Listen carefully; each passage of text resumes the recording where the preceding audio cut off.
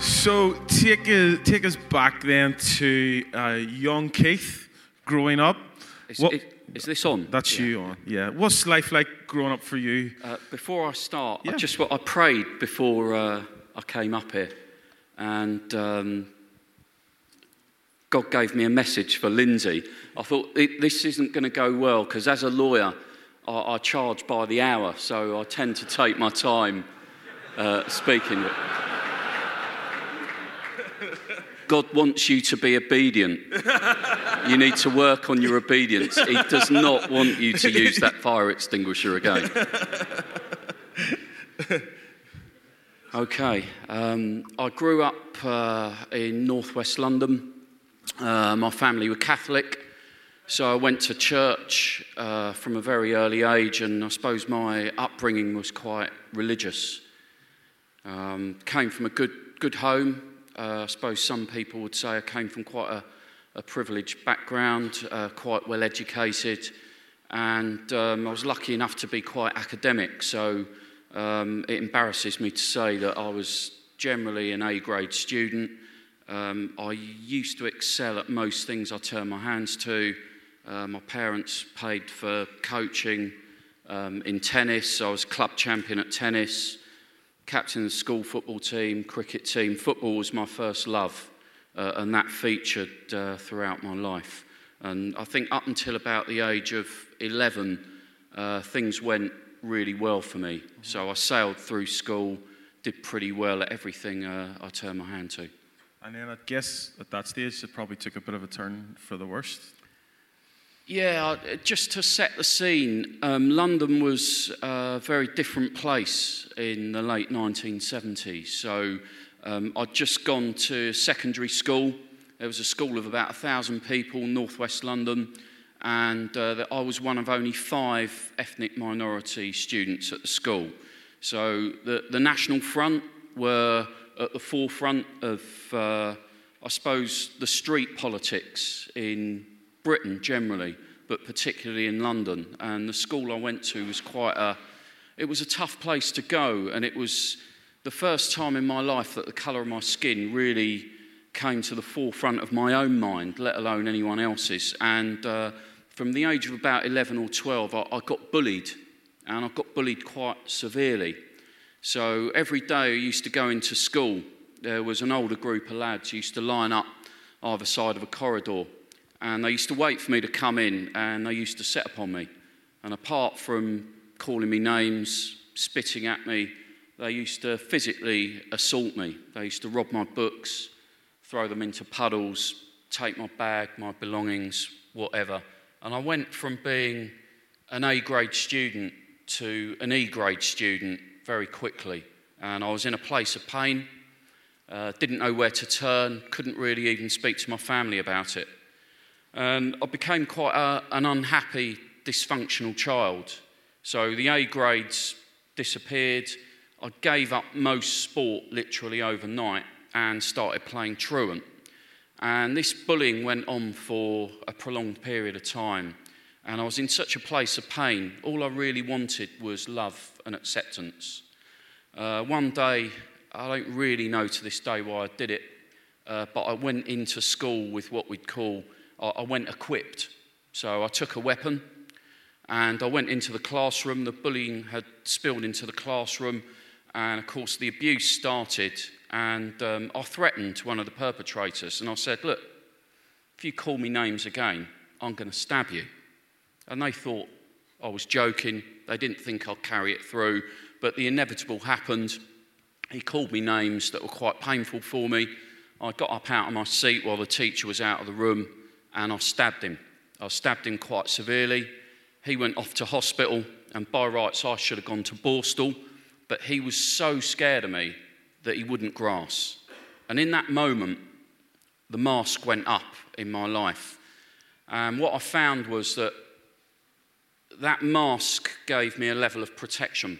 I equated it with love and affection, but really what I traded on was fear. And before I knew it, I was running around with the people that bullied me. And I got into local gang fighting, fell into a life of local crime. The academics went out the window, and my family were looking at me, my parents were looking at me thinking, what happened to our angelic boy? Well, he had long since left the building, and my life spiralled, really. The first time I was arrested was at the family home in front of my parents on a Wednesday night, about 11 o'clock at night. The police came to the home. I'd been involved in something. They came to arrest me.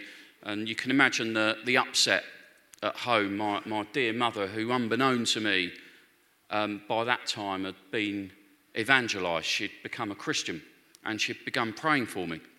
I didn't know that. But I went off to the police station, got released in the early hours of the morning, having been charged. When I came back through the front door, she was standing there. She's about that high. She looked me in the eye and she said, "You're not leading your life right. When you hear God's call, you will not mistake it." Oh, that's a bit strange. But my arrogance, my pride, and my pain, I just said to her, "Get out of my face. I don't want to know about your God, your church, your life. I don't want to know. I've got school in the morning. I'm going to bed." And that situation it carried on throughout my years growing up as my life of crime escalated. My first love was football. I'm a Chelsea supporter of old. And 2003 is a long time. I'm just saying. Yeah, it was from sort of the early 80s. I was sort of robbing from my parents, actually, to go to games up and down the country.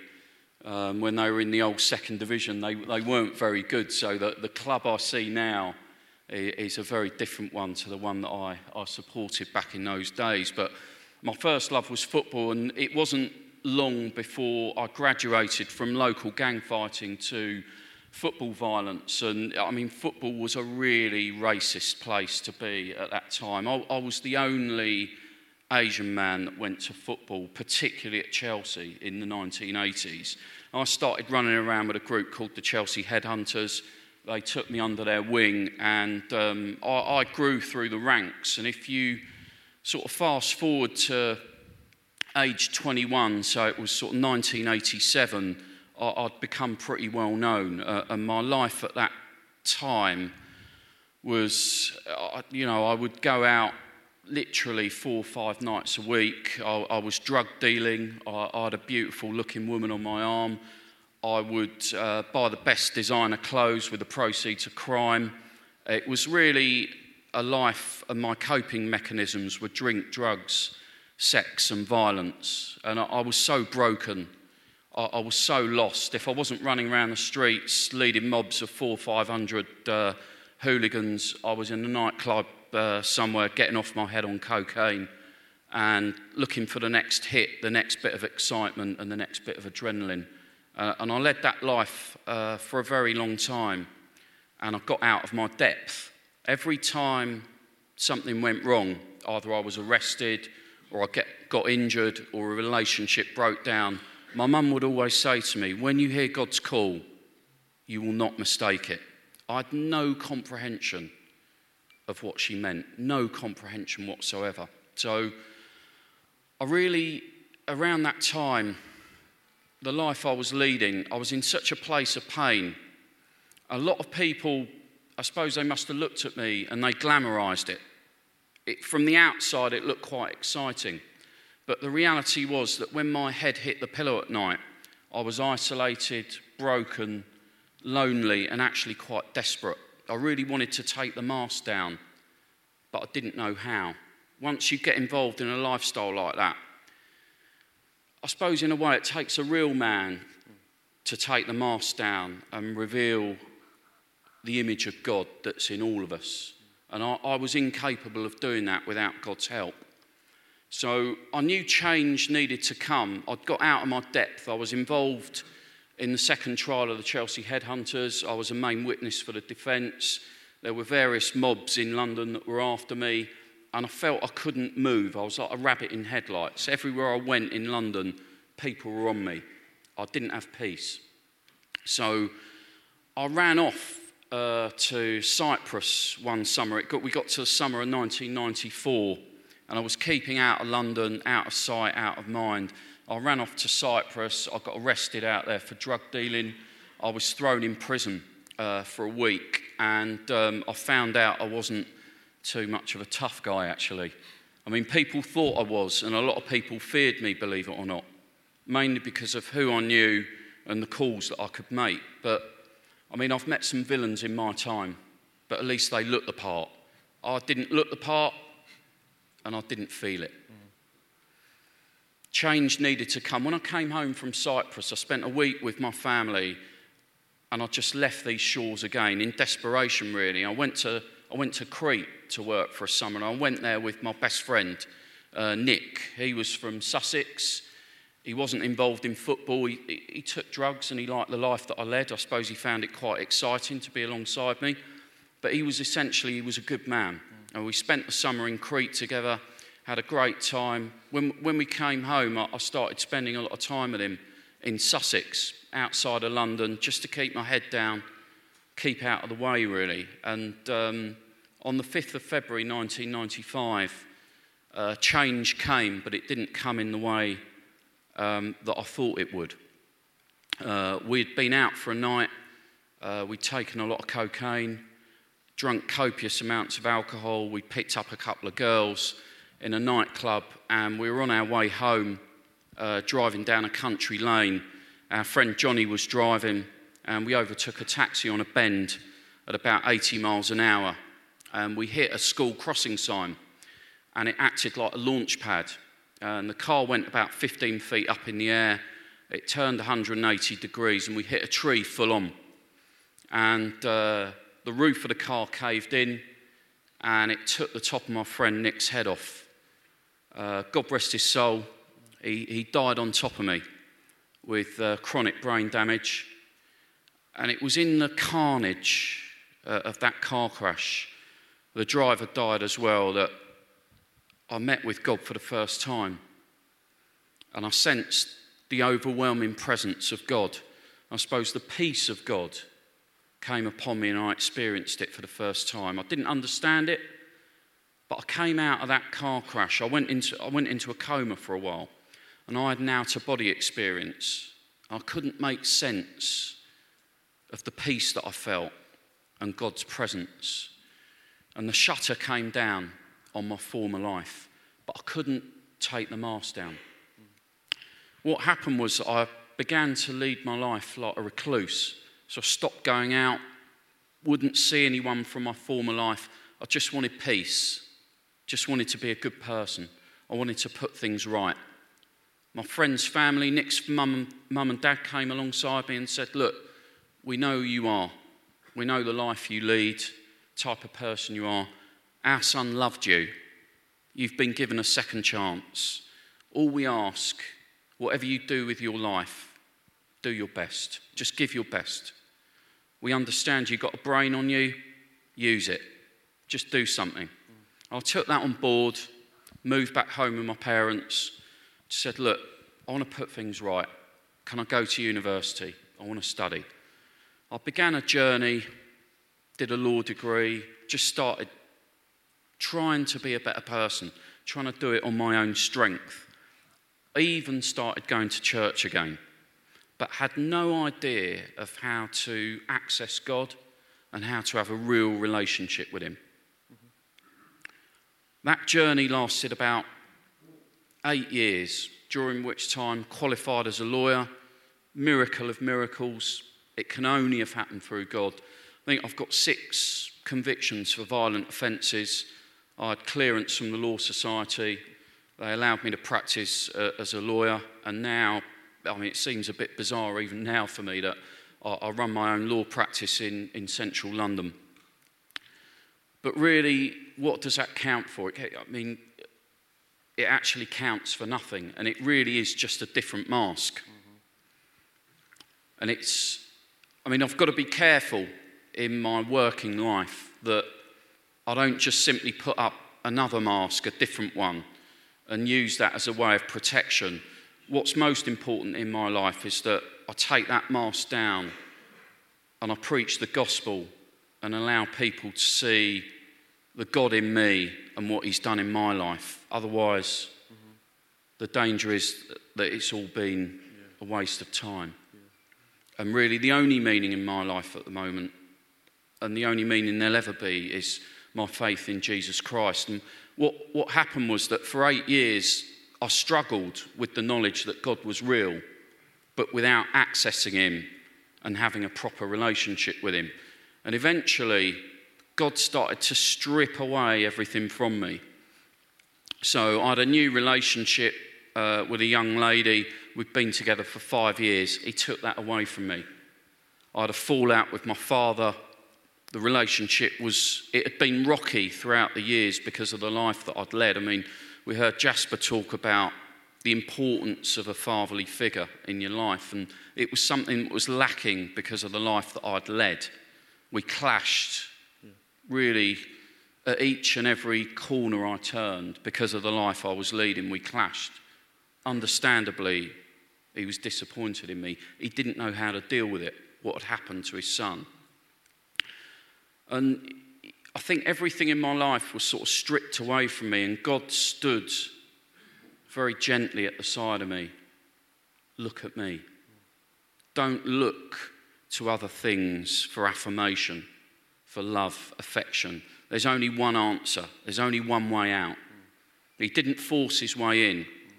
Around that time, it was completely different from the life that I'd led, where there were hundreds of people around me for all the wrong reasons. I had only a handful of friends, people that I let near me. And one of those was a guy called Clinton. He married a friend of mine. He had been abused as a child when he was 3 years old by one of his relatives. He'd become a heroin addict and an alcoholic. And I saw a level of peace in him that I could not understand. And he came alongside me in a very gentle, loving way over a period of 2 to 3 months. He didn't preach the gospel at me. He just loved me. He was a father figure, if you like. He was very gentle in how he evangelised to me. And eventually we came to a point where I had a conversation. I said, look, I've turned my life around. I'm a good person. I try and do good all the time. I'm kind to everyone, but it still all goes wrong for me. I don't understand life. Look at all the stuff that's gone on in your life. You're a heroin addict, you're an alcoholic, but you're so happy. And he just said this to me: I'm going to tell you the meaning of life, because I think your eyes are open, your ears are open, and your heart's open. I think for the first time you're willing to listen. I think it was God's perfect timing. I was desperate to hear what he had to say, and he just said, the whole meaning of life, the only reason we're on this planet is to come into a relationship with your Maker, Jesus Christ. It's the only reason we're here. And in that moment, I mean, if I could put this in a bottle and sell it, I would. But there's no way of describing it, as many of us know. In that moment, the Holy Spirit came upon me in the most powerful way, and I dropped to my knees and gave my life to God in a heartbeat. Yeah. When I got up off the floor, crying my eyes out like a baby, I couldn't understand what was happening to me. I couldn't understand what I felt. I looked him in the eye and literally asked him, what's happening to me? And he just said to me, you need to do an Alpha course. I was like, what's that? I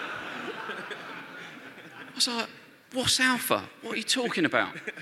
He said, you should go to my church, HTB. I said, what's HTB? He said, it's Holy Trinity Brompton, the home of the Alpha course. So I walked in that church. It was about 13 years ago.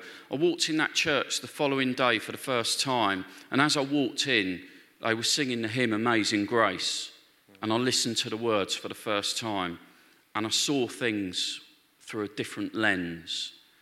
And for the first time, through the power of God, through his Holy Spirit, I was able to take my mask down and reveal a real man, made in the image of God. As each and every one of us are here today, we're made in the image of God. And it's only when I align myself with Jesus that I'm able to reveal that. My tendency, even now, the madness that goes on in my head, that's the truth, is to try and put the mask back on. But every day, every hour, actually every minute, if I look to Jesus, he keeps the mask off. He keeps me at peace. And just occasionally, I can serve him as I'm called to. Yeah, that's not incredible, isn't it? Like,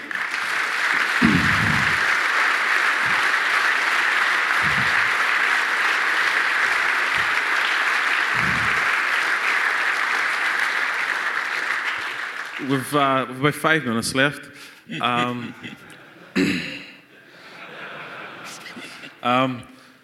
Tell us what difference then God's made in your life, if you can. First and foremost, all the glory goes to Jesus. Yeah. Look, I'm just a normal lad, and sometimes the weight of God's presence in my life, if that makes sense, I almost cower under the weight and think, wow, why me? How is it you've taken me from the depths, really dark places, and you've taken me so far? I mean, he has transformed me in a way. If you had said to me 20 years ago, when I was running around the streets of London, leading mobs of 400 or 500 people into battle, for what?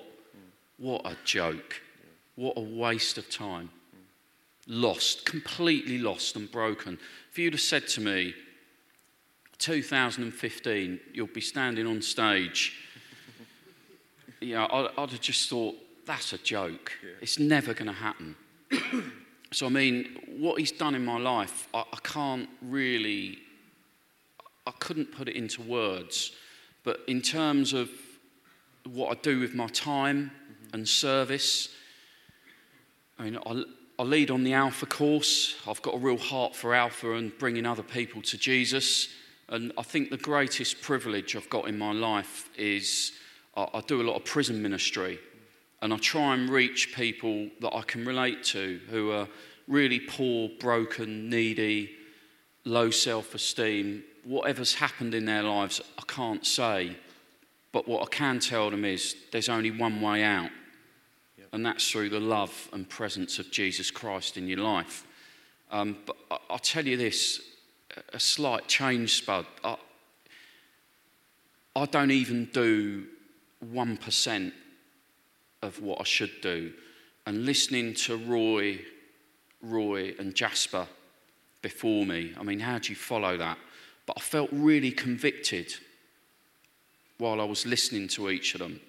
I thought, Keith, you should be doing so much more. Because, I mean, I jotted down a few of the things that they'd said. And, apart from Jasper, we can all be father figures to everyone in our lives. We can come alongside our friends, our family. I mean, Roy's right. We can change. We can change not only things for the next 5 years. We should be able to change things today and long after 5 years. And actually, we are the church, and we're called to serve, each and every one of us.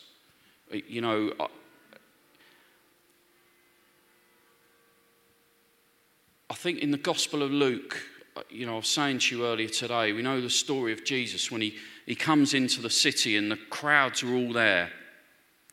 They're waiting for him. And Zacchaeus, the tax collector, an outcast in that society, someone that everyone else shunned. They didn't want to talk to him or be near him or around him. He was an outcast. He scales the sycamore tree. And as Jesus comes in, he obviously knows. He calls him by his name. He doesn't say, you there in the tree, come down.